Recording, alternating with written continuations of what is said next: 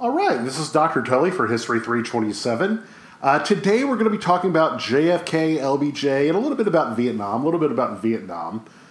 Kind of a transitional thing we're talking about. Last class we talked about the civil rights movement. We talked about how the kind of the early civil rights movement, kind of the groundswell starting to really get going, momentum starting to build, and I kind of teased at the end that the election of 1960 has a lot of this youthful, possibly change energy going on, and that's absolutely the case. So why don't you go into Moodle, get that PowerPoint, get that, it's technically a Google Slides, but that's okay, and go over to JFK, LBJ, and NAM, and go over one slide. You'll see the new frontiersman. We're talking about Kennedy first. John Fitzgerald Kennedy, JFK. He comes from a very large politically active family. If you go over one slide, you will see his family. That's just his dad, his mom, and his siblings. He is Catholic, and he's the type of Catholic that has a lot of kids. Absolutely. Joe Kennedy Sr., Joe Kennedy, Joseph Kennedy, that's his father. His parents are Catholic. They're very active in Democratic politics, absolutely. His father Joe Kennedy had been a lot of different things. He was the first director of the Security Exchange Commission, the SEC, not the Southeastern Conference, but the one that regulates stocks and whatnot. That was a bit of a what's I'm looking for here? There's a bit of a kerfuffle about that, a little bit of controversy, mainly because Kennedy was accused for a long time of being a kind of a crook. Joe Kennedy, not the son, but the father. Joseph Kennedy was considered to be a little bit of a crook, a little bit of it's like asking the fox to guard the henhouse type of things when it comes to the SEC. Not like a steal people type of crook, but like insider trading type of guy. There's also rumors that he was a bootlegger, probably not a bootlegger. The later job that Joseph Kennedy has, is he is the United States ambassador to Britain, and that's a pretty big deal. That's a very, very big deal. When it comes to ambassadorships, that's probably the most prestigious of all the ambassadorships, mainly because the U.S. ambassador to Britain, we rarely, if ever, have wars with Britain, at least in the modern era. That's one of our oldest allies. Well, not as old as France, but, the U.S. and the Great Britain are said to have had a special relationship. Yeah, they're very close, very, very closely allied now, and that's a very high prestige job, is to be the U.S. ambassador to England. And that's basically what his father is. You see a multitude of children. Absolutely. You got Joe Kennedy Jr., who's the eldest in the center there. You got he's on the right. Jack Kennedy, John Kennedy, is there in the middle. You see Teddy right next to him, and then, Robert right next to him, and Teddy's on his daddy's lap. And then you see the daughters, absolutely. They have quite a number of children. I believe there's 9 Kennedy children. There's quite a bit of them. And actually, Joseph Kennedy Sr. really wants his son to become president. He is very keen on his son becoming president. He thinks that's going to give legitimacy to the family. Remember, they are a Catholic family in a time where Catholics are still seen as kind of the others, not fully, quote-unquote, American, seen as not fully suspect, but there's a little bit of, by most, waspy white Americans. And so Kennedy is very insistent that his son becomes president and tries to give him everything that he can. Thing is, that's not John Kennedy, it's actually Joe Jr. Joseph Kennedy Jr., Joe Jr., he's the one that his dad really puts the pressure on to become president. If you go over one slide, you're going to see Jack and Joe Kennedy. There's John Kennedy there on the left. There's his elder brother, Joe. Yes, I'm going to call him Jack and John Kennedy interchangeably. His name is John. Everybody called him Jack. Go figure. Joe Kennedy is the one who's really pressured to become president. He's the eldest son. He's his father's namesake. He's the one that his dad believes is going to be the real hero of this all. He's the one who's going to really bring honor to the Kennedy name. That ends up not really happening because Joe Kennedy Jr. dies in 1944 as part of World War II. When he dies as part of World War II, that kind of puts all the pressure on John. Now, John Kennedy during World War II, he does serve in the Navy, absolutely. If you go over one more slide, you will see him on his famous little patrol boat, PT-109. This is in the Pacific. He's serving the Pacific. He's in a patrol boat. And basically this patrol boat gets attacked by the Japanese. They shoot it up, and basically John Kennedy has to, save his crew. He's shipwrecked for a while. He ultimately does get saved. Does suffer a lot of injuries, though. He gets shot a couple times. Really destroys his back in World War II. Absolutely. But he still gets most of the crew to safety. He is hailed as a hero. He's hailed as a hero for this. I mean, he's of this younger generation, I should mention. He's born in the 20s. He is very much part of this younger generation. The ones who were children during the Roaring '20s, and they're babies during the Roaring '20s, and children and young men, young teenagers during the Great Depression. Kind of this new, you would call them nowadays the greatest generation, the World War II generation. Kind of these young people who get involved with that. And Kennedy is seen as theoretically the best of them. He's seen as theoretically the best of them. He is having the most to offer for this new generation, for Americans. He is first elected to the House of Representatives in 1946 when he's 29. He's stupid young. He's born in 1917. I believe he said he was born in the 20s. It's his brother, Robert, who's born in the 20s. He's born in 1917. He's elected to the House of Representatives as a very young man,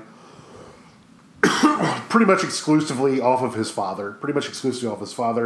Likewise, he gets elected to the Senate for Massachusetts in 1952 when he's 35, which is about as young as you can be to become a senator, absolutely. He is very young, and he doesn't really accomplish all that much. As a senator. That is no... That's really not that much of an insult to him to say that he's not very accomplished, because he's very young.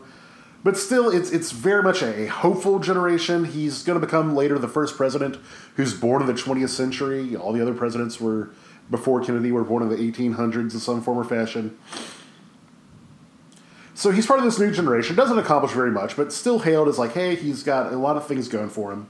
The Democrats even consider putting him on the VP ticket in 1956. They kind of murmur about, maybe we'll add him as a vice president to help out our candidate in 1956. It's probably Adlai Stevenson, who you don't really need to know about him, but just know that Eisenhower is getting these massive, redonkulous victories.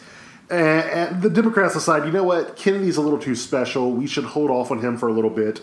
We don't want the taint of him losing a national election for whenever he inevitably is going to become president one of these days. I should also mention that it was pretty clear that Kennedy was going to run for office at some time.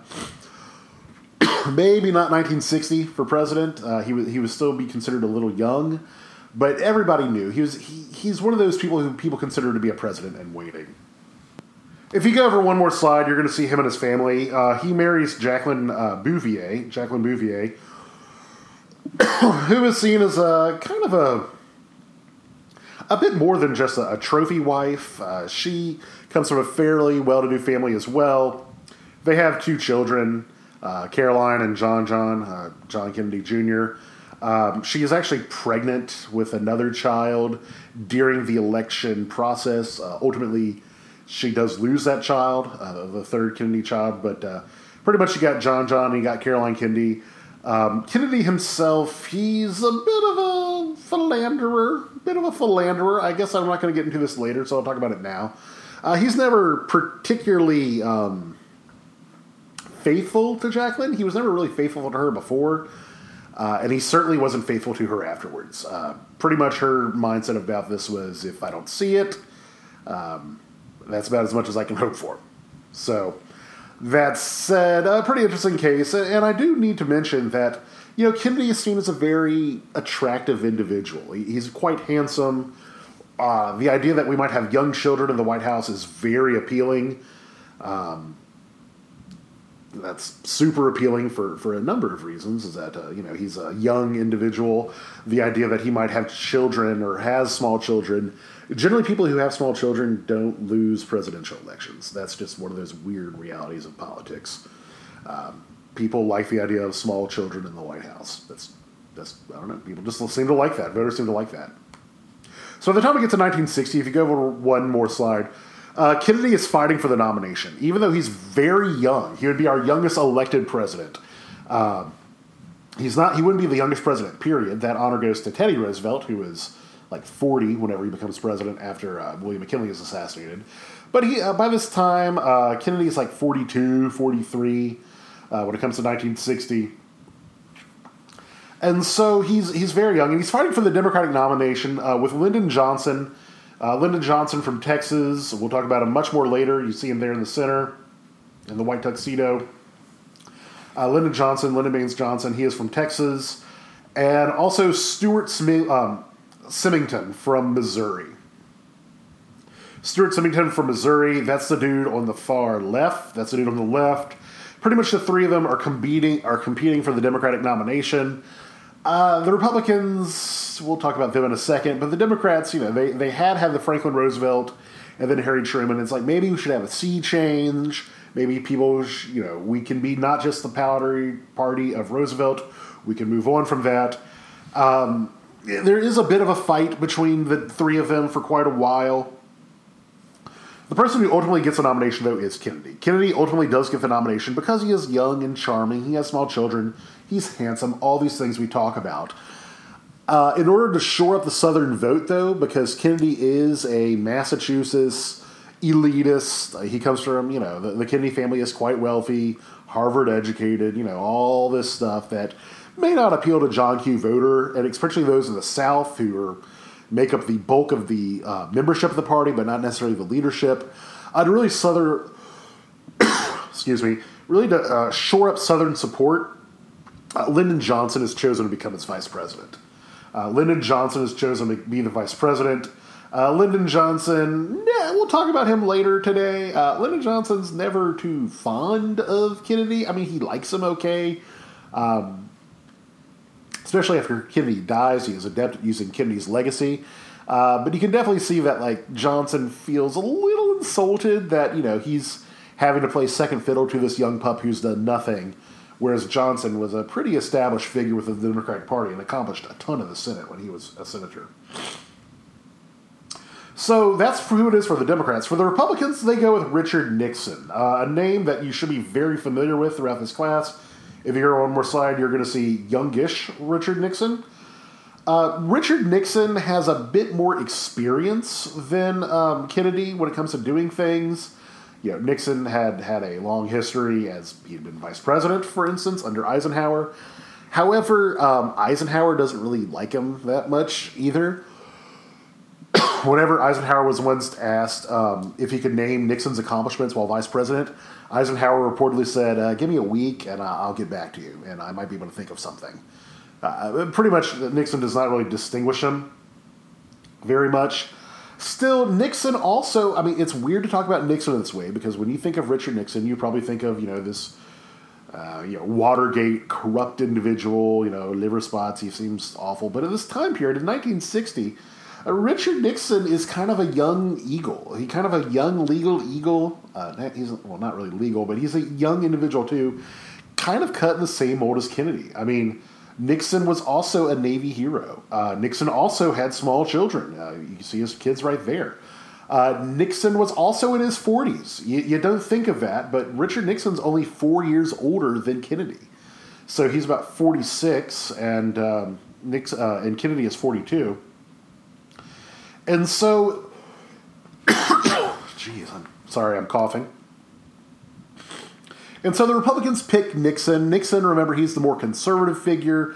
He's seen as very much an anti-communist figure, maybe give some more rigor to the Cold War. That's something that's always questions about Kennedy is, will he be able to stand up to the Russians? Yes, he's been in a war, but he hasn't really done with that much in politics.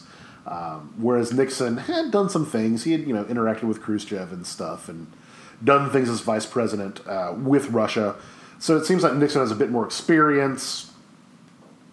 And so, but still, it's a very kind of hopeful election because we're guaranteed to have our first president born in the 20th century, no matter who wins, Kennedy or Nixon. They're both young. They're both World War II fighters. They're both people who fought in World War II. Part of this young generation, greatest generation, we call them now. But and so this is kind of this really interesting energy that's going on to their first debate. And their first debate is going to be televised, which is going to be quite a big element of it. Television was still a fairly new-ish medium during this time period. Very much came of age during the 50s. Prior to like 1950, 1951, less than 10% of the U.S. population owned television. By the time we get to 1960, about 90% of the U.S. population owns a television. So it very much has exploded in popularity, very much the new medium.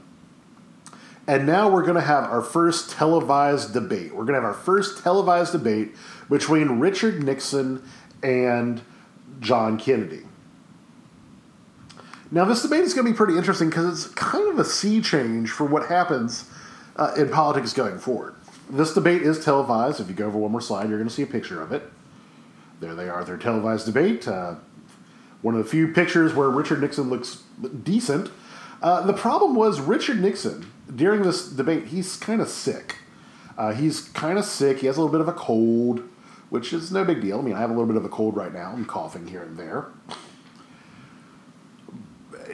And so, even though Nixon, it's interesting. If you look at the polls about who people felt won the debate, those who listened on the radio said that Nixon won. Those who listened on the radio said that Nixon won. They said Nixon's ideas came about a little bit better. You know, his actual content of what he said seemed to resonate a bit more. But if you watched on television, Nixon had this like post-nasal drip going on. Actually, similar to what I'm going through right now. And so he's wiping his nose quite a bit.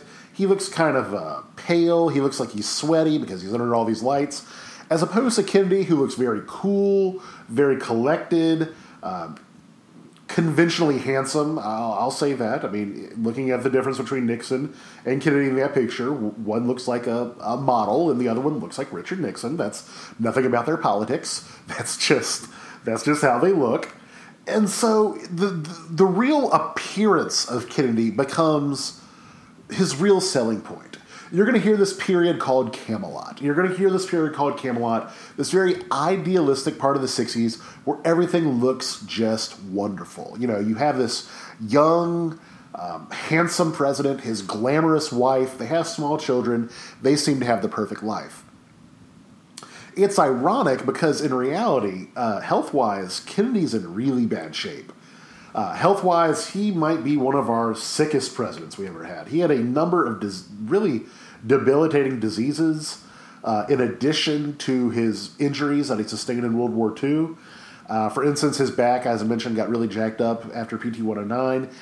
He was never able to sit in a regular chair like as president. He would normally sit in a rocking chair, which would help with his back. If you ever see pictures of him with his children, he never picks up his children. He was unable to pick up his children because his back was just so torn up. You'll see him like holding on to his kids while they're on the ground. He had other debilitating diseases, Addison's disease, Huntington's disease, all sorts of, I'm not going to get into what they are, but he's a very sick individual, just health-wise. And he's also on a lot of medications just to help him sleep, help him like deal with some of the anxiety and stuff, which nothing wrong with taking, anxiety drugs. But this is something that the public was very much not kept in the loop about. They don't realize just how sick Kennedy is, just how medicated he is. They just see this facade of a very good-looking individual. So the election itself is quite close. The election itself is quite close. But Kennedy just barely wins the popular vote by 0.2%. By 0.2%, Kennedy wins the popular vote. But of course, this is the United States of America. Does that matter? No, it does not. What matters is the Electoral College. Kennedy wins the Electoral College thanks to some, some interesting voting patterns in Texas and in Illinois. Both of those, we can do conspiracy theories. I'm sure we're going to get to it when we get to the Kennedy assassination. Spoiler: the guy's assassinated. If you don't know that Kennedy is assassinated, welcome to reality. You should have known that already. Texas is almost probably because of Lyndon Johnson's influence. The thing is with Kennedy, he's never really able to get the South. The South never likes Kennedy all that much, particularly once he starts doing things for civil rights. But even in 1960, the South is a bit wary of Kennedy. They're a bit wary of Kennedy. The idea of this kind of, this liberal elite coming in and telling them what to do, even though it's part of their own party. And so, I'm not saying they're going to vote Republican in the 60s, but they probably wouldn't have gone as much as they do. But I'll tell you right now, Kennedy was never very popular in the South. Never very popular in the South. So because of this very limited margin of victory, he doesn't come in with much of a mandate. However, whenever he's inaugurated, you'll go over one more slide, you'll see his inauguration. He has a very optimistic inaugural address. One of the most famous inaugural addresses where he kind of taps into this youthful energy that he really embodies. Has that wonderful phrase you've probably heard. I know you've heard it. Ask not what your country can do for you. Ask what you can do for this country. That sort of youthful optimism. This kind of idea that maybe we can change the world. That type of mindset. Likewise, later on, he's going to say we're going to go to the moon. He's like, by the end of 10 years, I want to put a man on the moon as part of the space race element, which I didn't really talk about earlier, but I'll talk about that really quick. Hey, Russia launched a satellite named Sputnik, and people freaked out about it. And then we started sending humans into space. And then Kennedy's like, hey, why don't we send a guy to the moon? Which, honestly, the more you think about the fact that we got a guy to the moon in the 60s is just nuts. Like, we had no computers back then, and I'm just amazed by what they did. I'm not a conspiracy theorist. We landed on the moon. We clearly landed on the moon because if there's even a hint of that being framed or faked, the Russians would have blown it apart years ago. Speaking of the Russians, the issue is the Cold War. Nixon is thrust in, not Nixon. Nixon is not. Nixon's not president, not yet. Kennedy is thrust in almost immediately to the Cold War. Pretty much as soon as he's inaugurated, he gets thrown into the Cold War. He meets with Khrushchev fairly early. Khrushchev, he's a new Soviet leader. He's a little bit different than Stalin. He's kind of a farm boy in his background. He also mentioned, Stalin made some mistakes, which is something that Stalin would have never said, that Stalin made mistakes. Still, he is a bit of he's still a Russian at the height of the Cold War, so he is saying things like, we will bury you, and threatening nuclear launches. So in Vienna, Khrushchev and Kennedy meet. You'll see them meeting right there. And basically what happens is Khrushchev thinks, okay, this kid is young, he's a nobody, I can bully him, and I can bully him almost immediately. In particular, he wants JFK to leave Berlin. He wants the Americans to leave West Berlin. And so basically in Vienna, Khrushchev starts digging into Kennedy, telling him, hey, you should leave, you should let us go out. And then Kennedy refuses. And when Kennedy refuses, go over one side, the symbol of the Cold War, Khrushchev responds by erecting the Berlin Wall. Basically, literally putting a wall in the center of the town of Berlin, dividing East and West Berlin, and basically saying you can't go through this wall without a ton of checkpoints, and most individuals were never allowed to cross that wall. And this wall becomes a symbol for the Cold War itself. It's probably the most famous Cold War symbol, and really demonstrates the lack of resolution from World War II. I mean, the Cold War is its own conflict between the United States and Russia, but as we talked about earlier, there's a lot of residual stuff from World War II. And the fact that there is a divided Germany, it demonstrates that we have not solved World War II yet, and also there's a lot of contention going on. And it really divides Germany and keeps Germany occupied for the foreseeable future. Whenever I was a kid, there was East and West Germany. I was born in 1984. Granted, they unified whenever I was 5, but I still remember Olympic Games where you have East and West Germany, which I thought was the norm. I guess I was very observant for a 4-year-old because that would have been one of the few Olympic Games where they would have had before while I was alive. But still, I remember East and West Germany being a separate entity. And so this really becomes a symbol for the Cold War. I mean, yes, theoretically, it's just a wall in one city and one country, but it can mean so much more. We can think of other symbols like that. Tons of other symbols, how like, I don't know, I'm trying to think of one that's not depressing, but like, maybe an unpainted room in your house could be a demonstrative of bad marriage between your parents. Wow, that was really grim. Maybe say something in your written responses about another example of this.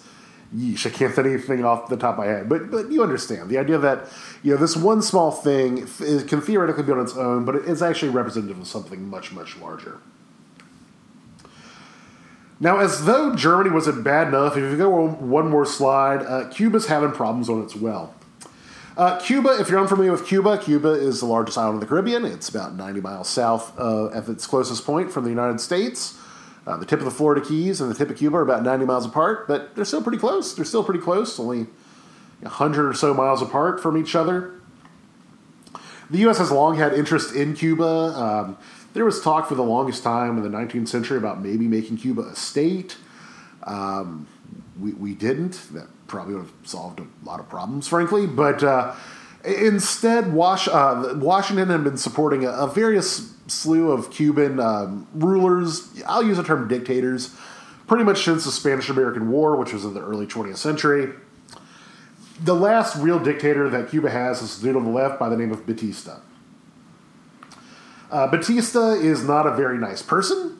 The only reason that Washington supports him is, once again, the anti-communist thing, which seems to be a recurring trend. And also there's a lot of U.S. businesses that have deals with the Cuban government for Cuban resources. That's the one way that the U.S. justifies not having Cuba as a state, is that pretty much it forces Cuba to be compliant to pretty much anything American companies want. This breeds a lot of resentment, particularly when Batista and his ilk are skimming off the top. And also, it's only natural that the people who are being brutalized in Cuba are taken over. Well, I'll say taken over. Whatever, he's dead. By Fidel Castro. If you go over one more slide, you're going to see the two guys who take over Cuba. That'd be Fidel Castro and Che Guevara. Che Guevara doesn't stay in Cuba very long. He goes off to do other communist uprisings. He's ultimately killed. However, Castro stays in for forever. Castro dies relatively recently. Castro died only relatively recently, and his brother Raul is still the head of Cuba. But pretty much Castro is the head of Cuba. He takes over Batista, has a violent overthrow. Tons of Cubans flee. A lot of Cubans flee to South Florida. Others stay in Cuba and, kind of deal with this new communist government. And Castro is not very well liked, particularly by the CIA. The CIA was trying to kill Castro left and right. Some of these assassination attempts have been very recently declassified. The CIA, some of the earliest stuff from the CIA has recently been declassified. I wouldn't recommend you read it because a lot of it's kind of boring. But I like reading it because I'm a history nerd. And so you will read about all these really almost Looney Tunes, comical, what are these CIA people thinking? Ways to try to assassinate Castro. I'm not even joking, some of them were even an exploding cigar. We're going to put explosives on a cigar, and then when Castro lights it, he blows up. I swear to gosh, I've seen Bugs Bunny do that one to Elmer Fudd several times. Still, there is limited success within the CIA, and so they try another plan. They try another plan that's initiated under Eisenhower. Because remember, Eisenhower is cool with using the CIA, cool with all sorts of, wet work, underhand assassinations, that sort of thing. Basically, what they want to do, if you go over one more slide, they want to go to Cuba by taking Cuban refugees. They want to take Cubans who had fled from Cuba to South Florida, kind of make an army out of them, give them some training, give them some CIA training, and make them to a little militia, send them to Cuba, and then basically they are going to take over the Castro government, reestablish a new government, and guess what? America's got our ally back, and we have no communists so close to the United States. Now, this, as I said, was started before JFK was president, but he was aware of it. He was aware of it whenever he became president, that the CIA was planning all sorts of stuff for the Bay of Pigs. By the way, the Bay of Pigs is literally a bay in Cuba called the Bay of Pigs. That's where the invasion was going to happen, basically where they were going to send the Cuban refugees, Cuban exiles, over to try to take out the Castro's government. However, the CIA wants Kennedy to commit to using U.S. Navy. He's like, look, this is not... the CIA tells him, look, you need to use the U.S. Navy as, like, backup, like, have them as being support fire if need be, because if they don't have, it's just a comical land invasion, and if we don't have the Navy to support us, it might go very badly very quick. Kennedy never agrees to use the Navy. He says it pretty much sends the wrong issue, it sends the wrong message. It's a bit more aggressive than he wants to be for Castro. Might look bad with the Russians as well. And so it goes from bad to worse pretty quickly. First of all, Castro had spies throughout the Cuban exile community in South Florida. So, like, Castro knew this was coming. This was not going to be a surprise. He knew when it was coming. He knew where it was coming. He could not have known any more about the Bay of Pigs, invasion, because he knew everything about this. And so when the invasion ultimately comes, when the Cuban exiles ultimately do get to the Bay of Pigs, he's waiting. And also, it really exposed the U.S.'s role in what should have been a secret operation. Castro very, very blatantly is like, look, there's this attempted coup on me, and by the way, the U.S. was totally behind it. And, now the U.S. looks crazy inept. The U.S. looks crazy inept. I mean, we have a communist country that's nothing, a fraction. It's literally 1/50th of the size of the United States in terms of size of population. And yet now we can't take out this country. A country that's so close, that's right next to the United States. We can't take it out. We look totally inept. It looks like, the Three Stooges trying to do an invasion. And to make matters even worse, after the U.S.'s involvement comes out, Castro makes overtures to Russia. He's like, hey, USSR, hey, Soviet Union, I need your help because we got the crazy Americans who are going to try to take me over, so could you give us some protection? And then Khrushchev's like, yeah, I'll happily give you protection because that's going to be a great way to kind of humiliate the United States. So if you go over one slide, you're going to see the brand new allies of Khrushchev and Fidel Castro. They're now allies because, frankly, they both get something out of this.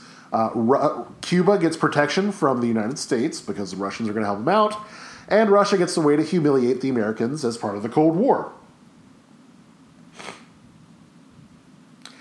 And as part of this defense, as part of this protection strategy, as you will see, if you go over one more slide, nuclear missiles were installed in Cuba. That is pretty much part of this protection, is the Russians send nuclear missiles to Cuba. Now, JFK could have dealt with this quietly. JFK could have dealt with this quietly. He probably should have dealt with this quietly. The idea that there are nuclear missiles that close to the United States is, that's kind of ominous. Problem is that it already started to leak in the press. All right? It had started already leaking to the press, and his denying of it makes him look even more and more inept. It makes him look more and more inept. And so basically, JFK announces to the world, hey, Cuba's got nuclear missiles. Cuba's got nuclear missiles, which, that's a nice how do you do for the country. First thing in the morning is to find out that, hey, this tiny country really close to us. I mean, if you look at that map, you'll see that the distance from Havana to Miami is like 200 miles.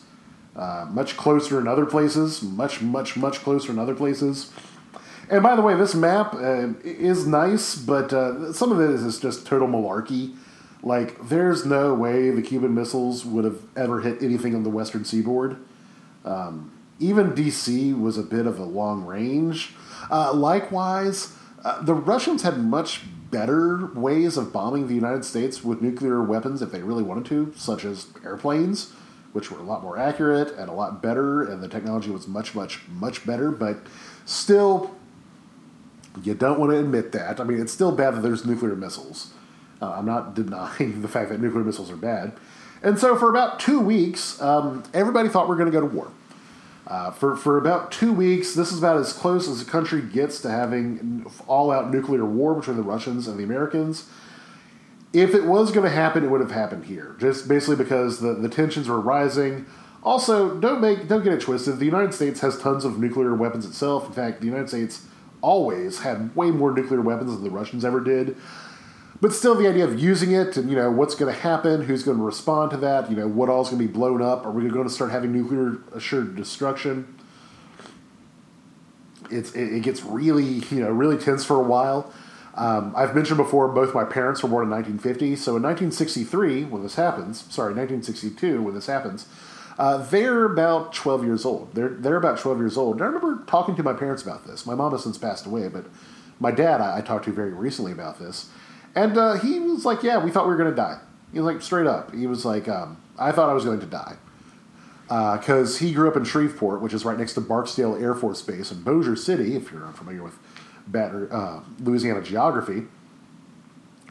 And Bossier City is where the B-2 bombers are held. And so basically he's like, yeah, I knew that the Soviets would probably target Shreveport because it was a close enough target to Cuba, and that's a major Air Force base for where we keep our own bombers. So he thought he was going to die, for a couple weeks when he was 12. I mean, can you imagine that existential dread of being 12 years old, thinking you're going to die?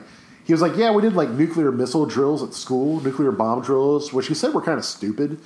He was like, the moms would pick us up and would carpool, and like we'd drive out to the farm outside, the cane fields outside of Shreveport, and he was like, even as 12, I knew, like, if there was a nuclear weapon, we'd all be dead. We just can't outdrive them after, like, okay, there was a bomb, so let's drive away. Still, it's as close as we ever get to full all-out nuclear war. To stop the Russians from coming, basically, the Russians were bringing in boats to resupply the Cubans. The U.S. implements a quote-unquote quarantine, basically saying, hey, we're going to prevent the Russians from going under a quarantine. That's not really what stops it. What really stops it is a ton of negotiations. There is a ton of negotiations going on behind the scenes. As I mentioned, the Soviets don't want a nuclear war themselves because they know they have way less nuclear weapons than the Americans do. But they do want to save face. They want to save face. They don't want to be like, hey, we backed down from a nuclear war because we knew, okay, it is mutually assured destruction, but they knew that America had way more bombs than they did. So what the Americans do to quote-unquote save face for the Russians is we give up some missile sites in Turkey. There were some nuclear missile sites which were actually outdated in Turkey, and basically the U.S. didn't feel they had strategic value anymore. The Russians didn't necessarily know that. And so basically the Russians like, look, Turkey's kind of close to the Soviet Union. If you can pull them out, we'll pull them out of Cuba.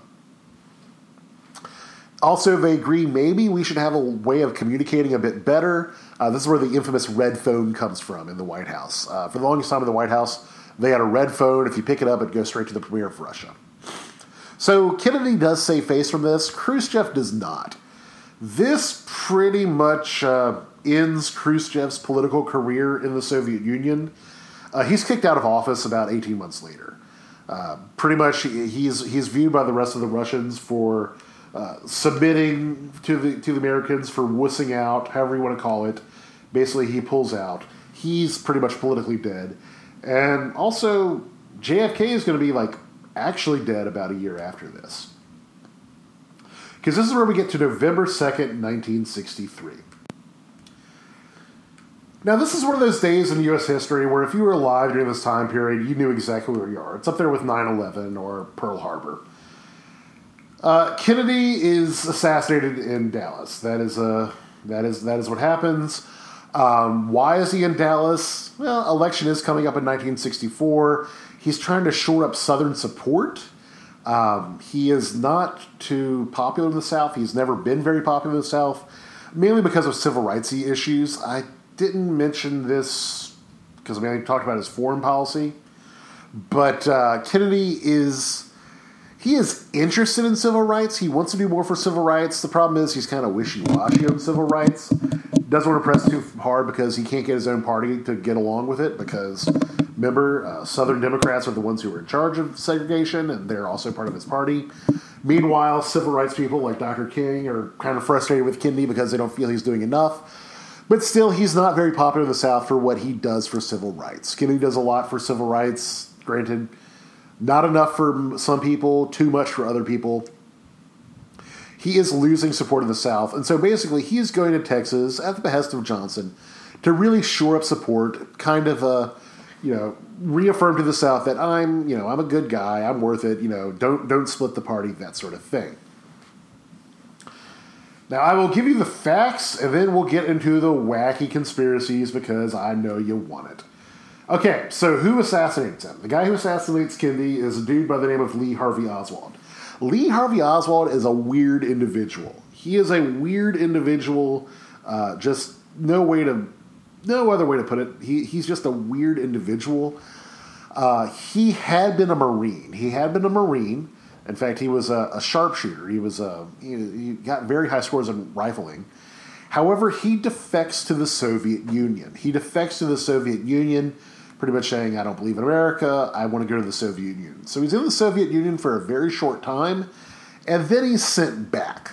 The Soviet Union don't like him. The Soviet Union, I think they think he might be a spy, or they just think he's too wishy-washy or weird.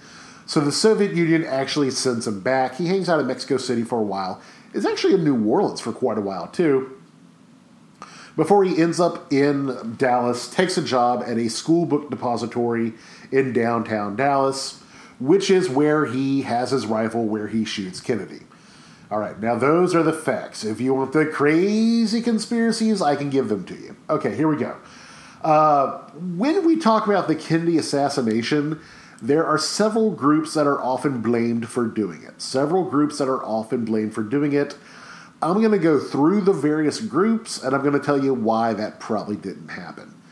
A very common group that is blamed in conspiracy theories is the Cubans. Basically, the idea is Castro is in response to the Bay of Pigs fiasco. The Cubans, there are some ties between the Cubans and New Orleans. They have some Cuban agents and New Orleans agents kind of mixing in with each other in the various places. So perhaps Castro, gets this guy or gets this dude as a fall guy to shoot Kennedy and basically as payback for the Bay of Pigs. Why that probably doesn't happen? Well, we've had recently declassified documents from the Cubans which show after the Kennedy assassination, the Cubans are freaking out. Like, the Cuban government, even up to Castro, is like, oh my God, what if the Americans think we did this? Oh my God, they're going to invade us. Oh my God, oh my God, oh my God. They're going to spend the actual military, not just refugees with rifles who've had like a couple months of CIA training. Oh, this is bad, this is bad, this is bad. So if they had assassinated Kennedy, you think Castro would not be freaking out as much. Like I said, these are like they were top secret, upper levels of the Cuban government. These were only recently published, like declassified in the past 5 years or so that probably didn't happen. The second group that is blamed is the Russians. Once again, maybe it's payback for the Cuban Missile Crisis, maybe they just want to humiliate them. Maybe they think that Kennedy is, being too much of a hard ass on them. Why this probably didn't happen. Kennedy was not viewed as a hard ass on the Russians. The Russians, they felt that they could deal with him. The only reason that Khrushchev was kind of kicked out was because of how weak he was individually. They felt that Kennedy was actually somewhat compliable. They certainly didn't feel that Johnson would be a better person to negotiate with. And likewise, similarly declassified documents from the Russians have also showed them too freaking out about, oh my God, what if they think we did this? Oh God, they're going to bomb us. Oh my God, oh my God, oh my God. So once again, they probably didn't do that. Third group is the Mafia. The Mafia. This goes with the 1960 election. Basically, there was a mob boss in Illinois, in Chicago, who claimed that he got Kennedy his votes for the 1960 election, and then he felt that Kennedy wasn't, respectful enough or grateful enough to this mob boss guy. Also, he was upset that Kennedy slept with his mistress. Why this probably didn't happen is, number one, this mob boss in particular actually seemed to like Kennedy and, like, bragged about it and was actually kind of... he liked the idea that his mistress had slept with Kennedy. There's no other way to put it. He was like, oh, hey, it's whatever. He's got great taste, and that sort of thing. Also, there's really not much that he can respond, anything to get out of it. And yeah, mob people talk all the time claiming credit for something they didn't do. So that one seems unlikely. The fourth one is Johnson, Lyndon Johnson. He's also blamed for reasons that make even less sense. Why he didn't do it, it really makes no sense for Johnson to do it. What does he have to gain? What probably happened is Lee Harvey Oswald shot Kennedy, and conspiracy theories are often coping mechanisms. Now, is there some weird stuff? Absolutely. Do people see things like during the fog of war, or during a time of chaos, where like, oh, maybe there's another Pope behind the grassy knoll? Sure. Can ballistics be messed up? Absolutely. Maybe they didn't get the timing right or the bullet track right. Why not? But more than likely, it was just Oswald by himself. That said, if you want a free conspiracy theory, if you want one you probably haven't heard of, I'll give you a new one. You know who was also in Dallas that day giving a speech at an appliance salesman convention? Nixon. Nixon was in Dallas the same day as the Kennedy assassination, giving a speech to a convention, so throw that one out there for you. Maybe Nixon was getting revenge. So Oswald is apprehended very quickly.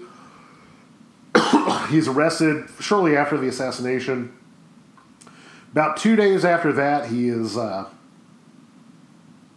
walking home. He's walking out of the police station with a police escort. And basically, this is live on television. A television camera crew is there. They ask him, they ask him something like, how are you being treated, sort of thing. And right as Oswald's starting to answer, nightclub owner by the name of Jack Ruby, I believe his full name is Jack Rubowitz, Jewish nightclub owner who apparently was a big Kennedy fan, comes out of nowhere and basically assassinates Oswald. Kills him pretty much instantaneously, plugs him, does a couple shots. This is live on television. This is a live murder on television. You can see this famous photograph of basically Oswald getting shot by Jack Ruby. In fact, the dude in the white suit and the hat, he just died. He was a Texas state trooper, and he just died. So now that the president's dead, who becomes president is Lyndon Johnson. Lyndon Johnson is now president, and as you can see right there he is being sworn in on Air Force One. He is now president of the United States, and this is kind of a baffling president. The fact that he is now president is a very baffling thing to happen. If you go over one slide, let's talk a little bit about Johnson's background. There's LBJ. The South is the basis of power for the Democratic Party. The South is the basis of power for the Democratic Party, but it's not really making up a lot of leaders from the region, okay? Most presidents don't come from the South. Even though the Democratic Party is headquartered in the South, the leadership is really not that Southern. Now, Johnson himself is a walking, talking stereotype. If you ever hear Johnson talking, he is a walking, talking Texas stereotype. I mean, everything you can imagine about Texas, that is embodied in Johnson. He's big, he likes steak, he likes wearing a big hat, that sort of thing, very much within his wheelhouse. But he's also a die-hard New Dealer. If you go over one more slide, you will see young Johnson with Franklin Roosevelt. You're going to see young Lyndon Johnson with Franklin Roosevelt. He is a die-hard New Dealer. And he also comes from actually relatively lower middle class family. His family is somewhat political. His dad was a state senator for Texas State Senate, so in Austin, not in D.C. But he's still seen as very much a lower end of the social spectrum. Likewise, he doesn't go to a big name college. He goes to a teacher's college in Texas, which is not nothing against teachers. I mean, hell, I'm a teacher. My wife's a teacher. But it's not Harvard or Yale or anything. It's not some like crazy elite institution. He's a working class guy, middle class guy. In fact, his first job as a teacher is teaching migrant workers, teaching the children of migrant workers. And he has a real soft spot for him, which is really interesting. Like, he's very good at playing the role of the big hat Texan, eat a steak and wear boots and, glad hand people and do all sorts of Texas stuff. But he's also very dedicated to liberalism and racial equality. Now, is he a complex figure for racial equality? Absolutely. Racial equality in the 1960s does not look like racial equality in the 2020s. Okay, there's no comparison. I mean, Johnson, for instance, you would use the N-word. Absolutely, he did use the N-word, but he was a Texan from from the South in like the 40s and 50s and 30s. But he's also weirdly dedicated to racial equality. Like he's politically powerful, but he's often seen as kind of abrasive on the national stage. As senator, he's known for giving what's known as the treatment, where he basically uses his body. He is very physically imposing. He's about 6'4", 6'3", 200 and something pounds of not necessarily fat, but just largeness. And he would like physically intimidate other senators into doing what he wants. And he often has a pretty high opinion of himself. There's a very, very, very funny story. I mean, the guy is hilarious too. I should mention that. In 1960, whenever it's Symington and JFK and LBJ all going up for the Democratic nomination, there's this anecdote where basically Kennedy tells Symington like, "Hey, I had this dream the other night that God came down and tapped me on the shoulder and said, don't worry about this primary season because you're going to be the president you're going to be the Democratic nominee. You're going to be the Democratic nominee." And Stuart Symington's like, that's also kind of funny because I had a dream the other night that God came down to me and he told me, don't worry about it. Taps him on the shoulder and says, don't worry about it. You're going to be the Democratic nominee and ultimate president of the United States. And they're like, it's interesting. So they go to Johnson and, they tell the story to Johnson and Johnson's like, that's funny because I can't for the life of me remember tapping either of you on the shoulder and telling you that you're going to become Democratic nominee for the president. Yeah, kind of a God complex, kind of funny. Like I said, Johnson, he loved to harass reporters. He would take calls while he's on the toilet. He had a special phone on the toilet so he could call them. Whenever he was driving around his ranch outside of Austin while president, he had an aquatic car, but he wouldn't tell them it was aquatic, so he'd drive in and be like, no brakes, and go straight into the lake and freak them all out. Just an interesting individual Johnson was, absolutely. I should mention his wife. If you go over one more, you will see his wife. His wife is Lady Bird Johnson. She had a real name. Nobody ever called it by her. Everybody called her Lady Bird. She got the nickname of Lady Bird when she was 3 days old, and everybody called her Lady Bird.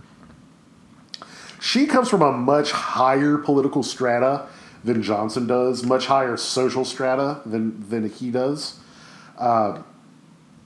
Johnson, as I said, he is lower middle class, kind of a rough and tumble guy. Goes to kind of a teacher school, which nothing wrong with teachers, but it's not an elite school. Really works his way up from the New Deal. Lady Bird Johnson comes from Texas royalty. She comes from Texas royalty. She is one of the first women. She might be the first woman, but she's definitely one of the first women to go to UT Austin and go to the University of Texas in Austin, very prestigious school. She is got the money. She's got the glamour. She is way outside of his league, and pretty much he marries her for the. I mean, he loves her. He does love her, but also there's a social elevation part of it. There is a social elevation part of it. That being said, I mean, I told you that Kennedy cheated on his wife. I'll tell you that Johnson also cheats on Lady Bird. Not as glamorous as Kennedy does. Kennedy cheats on his wife with Marilyn Monroe. Lyndon Johnson has other mistresses. Probably the most interesting thing you could ever hear, this is legit, is about a week or so after Kennedy is assassinated. Jacqueline Kennedy, Kennedy's widow, calls Johnson just to be like, hey, how's it going? And, offer any services she might need if you need any help now that you're president, getting legitimacy or doing stuff in the White House, I'd be happy to help you out, whatever. And he was like, well, and by the way, I'll help you out with anything you might need because, your kids might need a father figure and I'd be happy to be their father figure. You don't feel any rush to leave the White House. You can stay there as long as you need, what have you. And then, guys, I kid you not, he starts hitting on her. Hard. And by the way, if you need a daddy too, I'd be happy to help you out. It's the most awkward thing you've ever heard in your life, but that's Lyndon Johnson for you. If you go one more slide, you will see the picture that I think best embodies Lyndon Johnson as vice president. You can see him yelling at somebody, probably cursing him out, and Kennedy trying to hold him back. But Johnson desperately wanted the presidency. He felt that he could do the New Deal his way. He felt that he could make this huge change for society. He's very interesting in that he believes he can make a new society. And this new version of society, later calls it the Great Society, really change things up for the poor. He thinks he could do it, but he gets it at an especially bad time. Because, as you can see, if you go over one more slide, free at last, ? Yeah. Johnson really wants to do something for the poor. In fact, he wants to do a lot of some things. Like I said, he wanted to make his own New Deal, version LBJ. The problem is he has to go up against his own party. Because the Democrats are the ones who are really resisting it.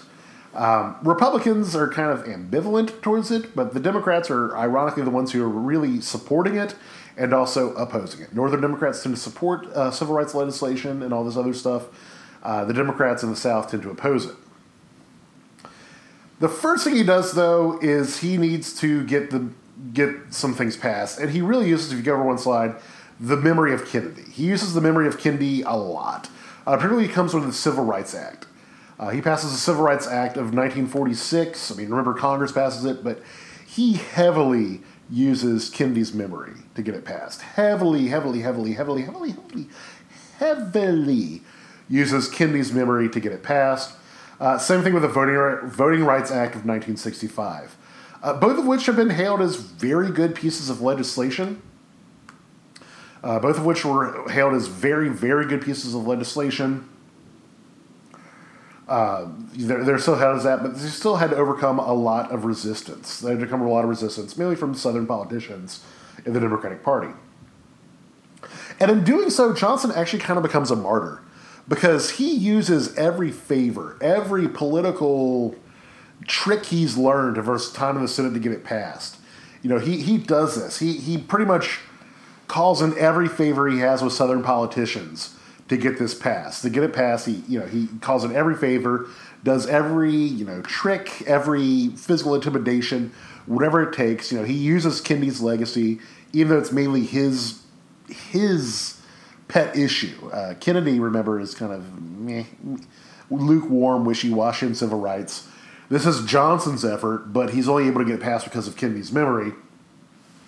And whenever this is passed, particularly after the Civil Rights Act is passed in 1964, he says in a moment of just kind of, reflection, we probably just gave the South to the Republican Party for a very, very long time to come. And he's absolutely right. The South nowadays is pretty much solidly Republican, and the shift in demographics, the shift in voting preferences happens there. You might hear people talk about party switching, or maybe parties didn't switch. That's way too simplistic of looking at it. Parties generally don't switch, particularly party members don't switch, because there's things of seniority and things.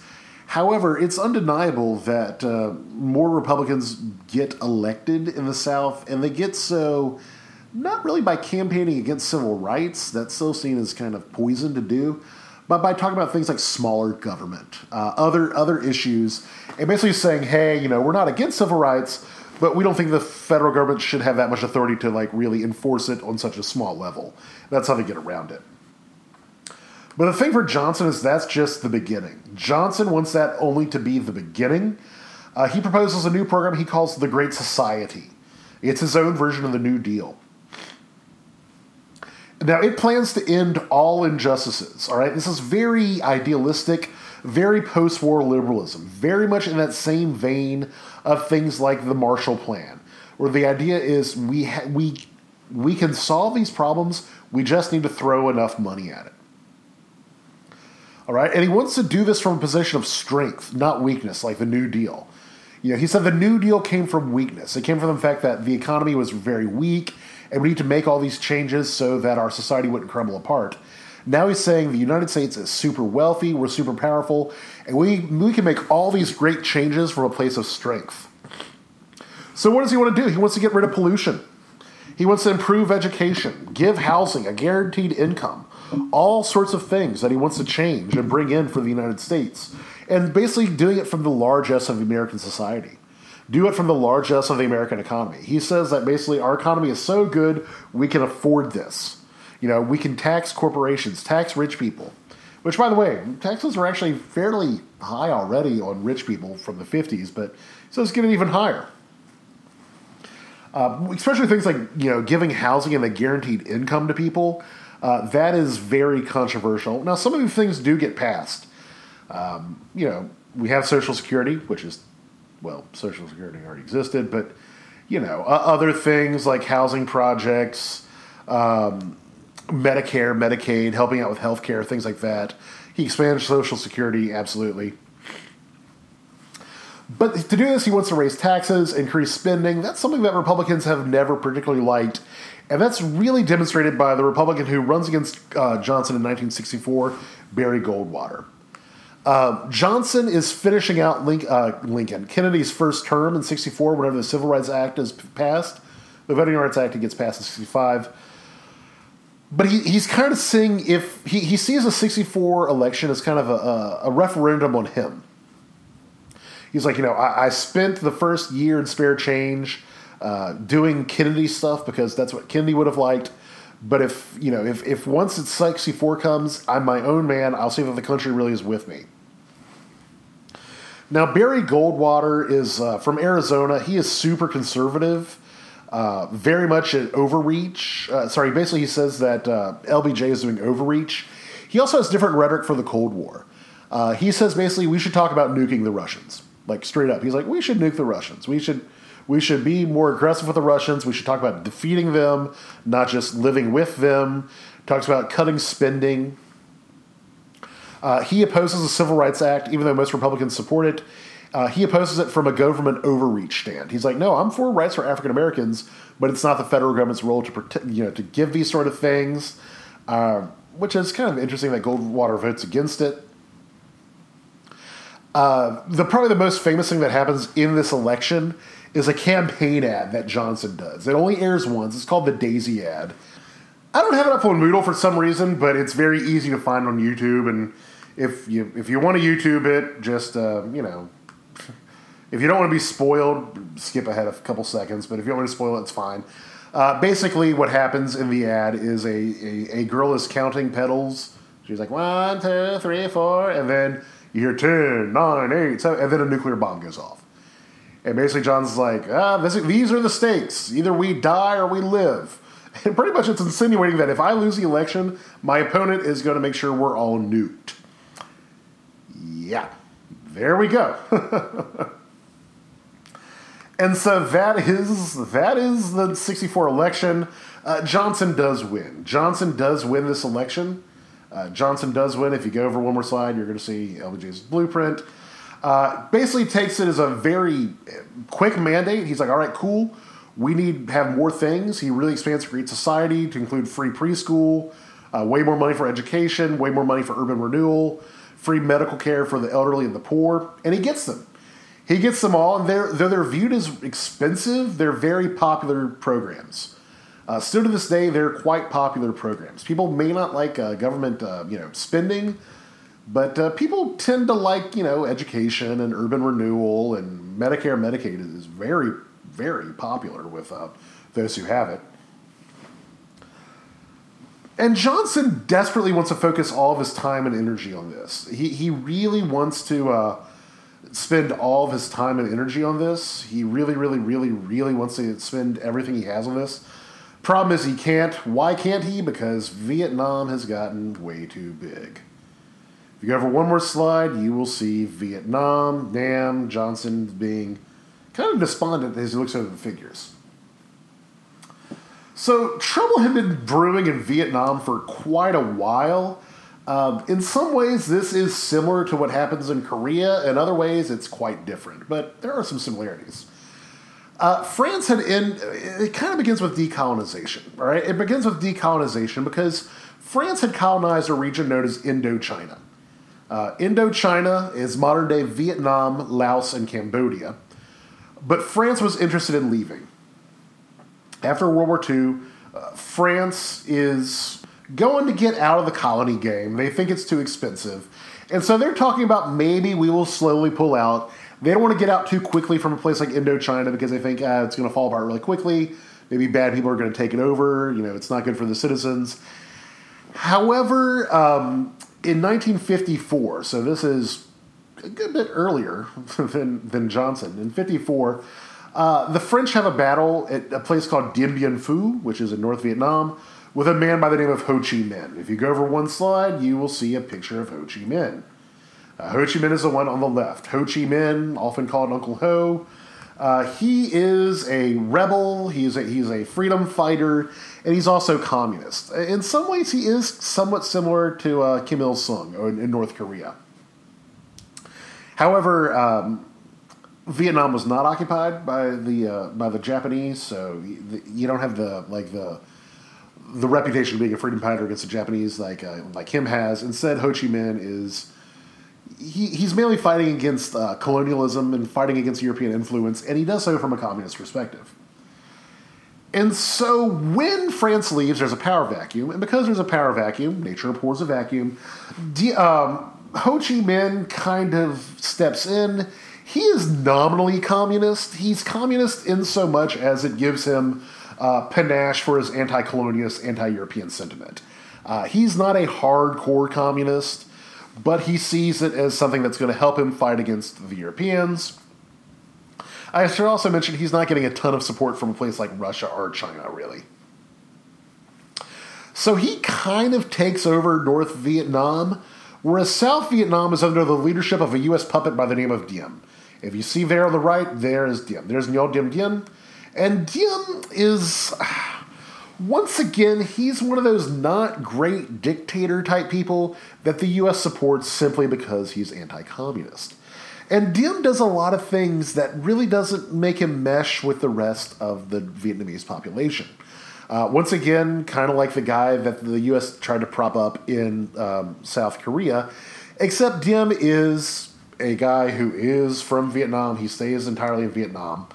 Thing is, though, he is Christian. He's Catholic, and the vast majority of people in Vietnam are not. They are Buddhist, and he starts doing things that really upset the Buddhist majority.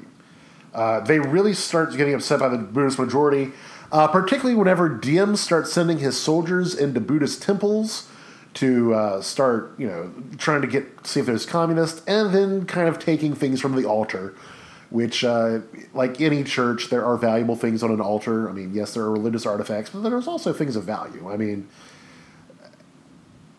in a Catholic church, there's the candlesticks and the offering plates and stuff's probably made out of real gold or real metal. It has real value. And so, and also, it's the idea of sending soldiers into a church sanctuary is something that gets people kind of ticked off anyway. Diem's doing this. Basically, the Buddhist majority start protesting this. And in particular, some Buddhist monks start doing the ultimate form of protest against this. If you go over one more slide, self-immolation. Self-immolation, basically, a couple Buddhist monks would come out and be like, hey, my name is the Vietnamese version of John Smith. I don't know. Whatever. And I'm a Buddhist monk, and I'm here to protest what Diem's been doing to us unfairly. Pour gasoline on themselves, set themselves on fire, and pretty much the whole idea is basically show your devotion and not really respond, just kind of sit there while you get immobilized. The PR looks horrible for Diem. It also looks really bad for the United States. While this is going on, it's actually JFK who's president. Actually, when this really starts going on, it's Eisenhower. And Eisenhower is the first to start sending military equipment and advisors over to Vietnam to help out as part of the whole Truman Doctrine. We'll support you with whatever it takes to go against communism. Kennedy Kennedy inherits this. And he does not really care for Diem too much. He thinks Diem's kind of a headache. And he tells the CIA, okay, guys, this is where we get into kind of conspiracy theory territory. The United States does not kill Diem, all right? It's a not even an urban legend. It's a conspiracy theory that the CIA is the one who are behind the assassination of Diem. That is not what happens. What does happen is that Kennedy tells the CIA to tell Diem's generals that, hey, if there's a coup and Diem is killed, the U.S. would not be upset about it. The idea being, maybe Diem has generals who don't like what he's doing, remember, because he is upsetting the vast majority of the population, and a lot of his generals are Buddhists as well. And so basically, the U.S., JFK tells the CIA to tell Diem's generals, if Diem were to die, we wouldn't be that upset. We wouldn't, come up against you. Now, is that the same thing as doing an assassination? No, but, you're not completely innocent when something like that happens. Thing is, Diem is assassinated by his generals. There's a coup. He and his brother are killed in early November 1963. In early November of 1963, Diem is assassinated, and the generals surprisingly start kind of infighting almost immediately. And Kennedy hasn't really put into place who he wants instead because Kennedy's killed himself. So, hey, throw another conspiracy theory on the log. Maybe it's retribution from Diem. Maybe Diem has some relatives who wants to take him out. So LBJ inherits a huge mess in Vietnam. And like I said, Eisenhower had already been sending materials to Vietnam. LBJ escalates this number thanks to the Gulf of Tonkin resolution. Basically, this allows the president to do more war making and sending troops on their own. Theoretically, in order to have war declared in the United States, it has to be done through Congress. However, the Gulf of Tonkin resolution and other things pretty much have let the president send in troops theoretically on their own. We have not had to declare war in the United States since, World War II. Even Operation Desert Storm and the Iraq War, Afghanistan, they were all presidential actions. They were not declared wars. So why does LBJ do this? Why does LBJ make the effort? If you go over one more slide, you'll see U.S. soldiers in Vietnam. Why does he do this? Well, number one, he doesn't like communism. He doesn't like communism. He's not a big communist supporter. I mean, he's a lowercase socialism supporter, post-war liberalism, we can spend all this money in societal ill supporter. He doesn't like communism. Number two, he thinks it's going to be easy. He's like, look, this is a tiny little country. They've got bamboo sticks. This is going to be nothing. It's going to honor our commitment with South Vietnam. We promised South Vietnam, Truman Doctrine, we're going to help you do this.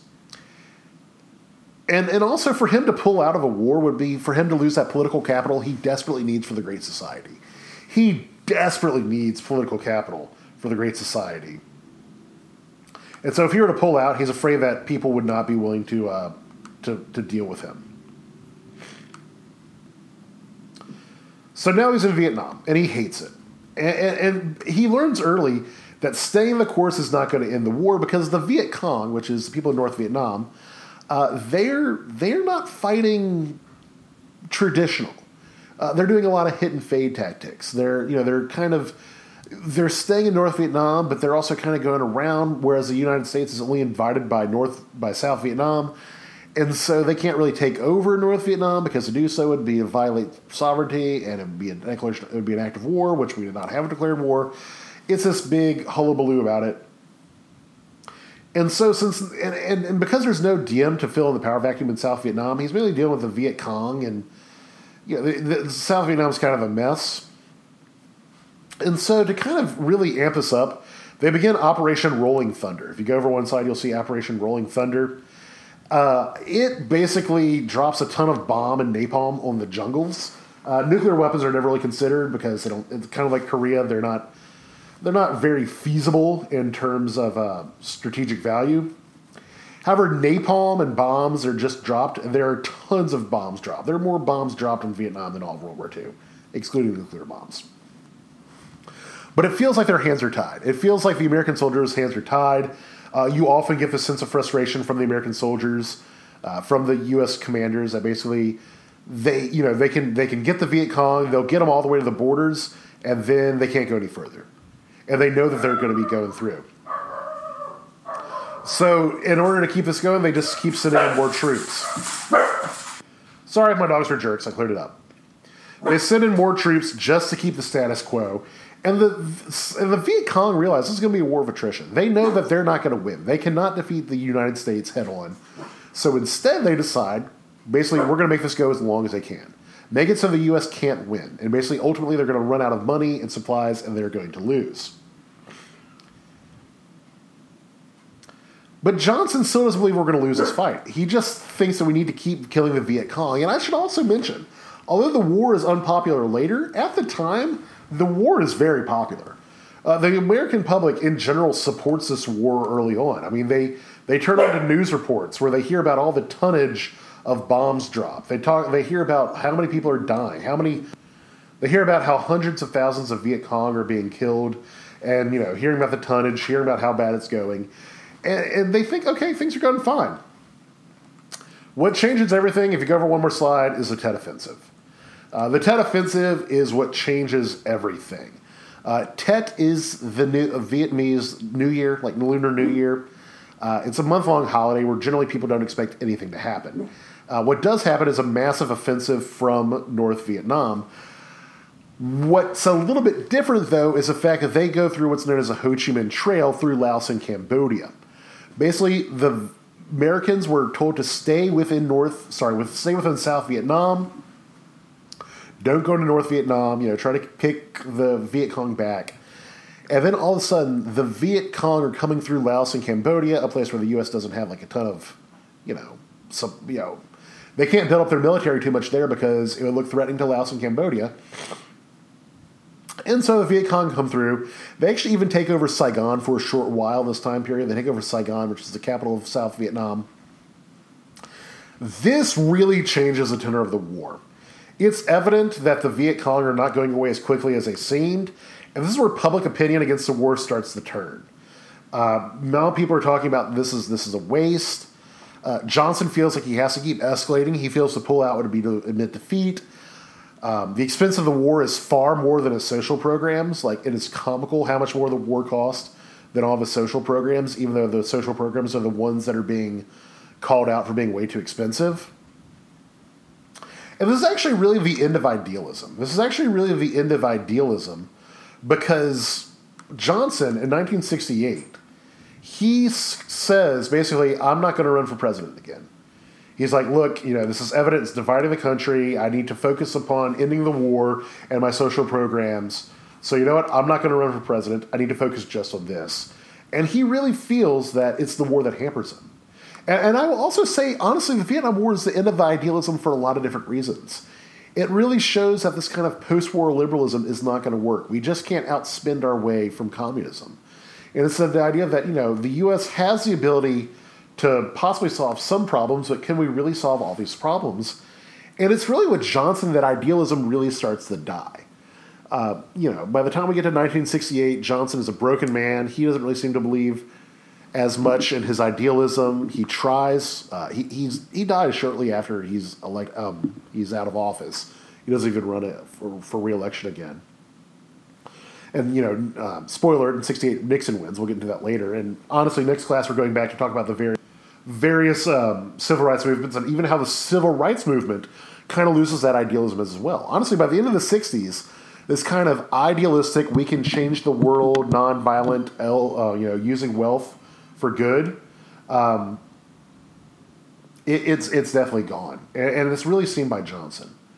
But I want you to think about that as you go over the assignments, as you watch the videos, reading the things. Just see how it's like this idealism has kind of gone down.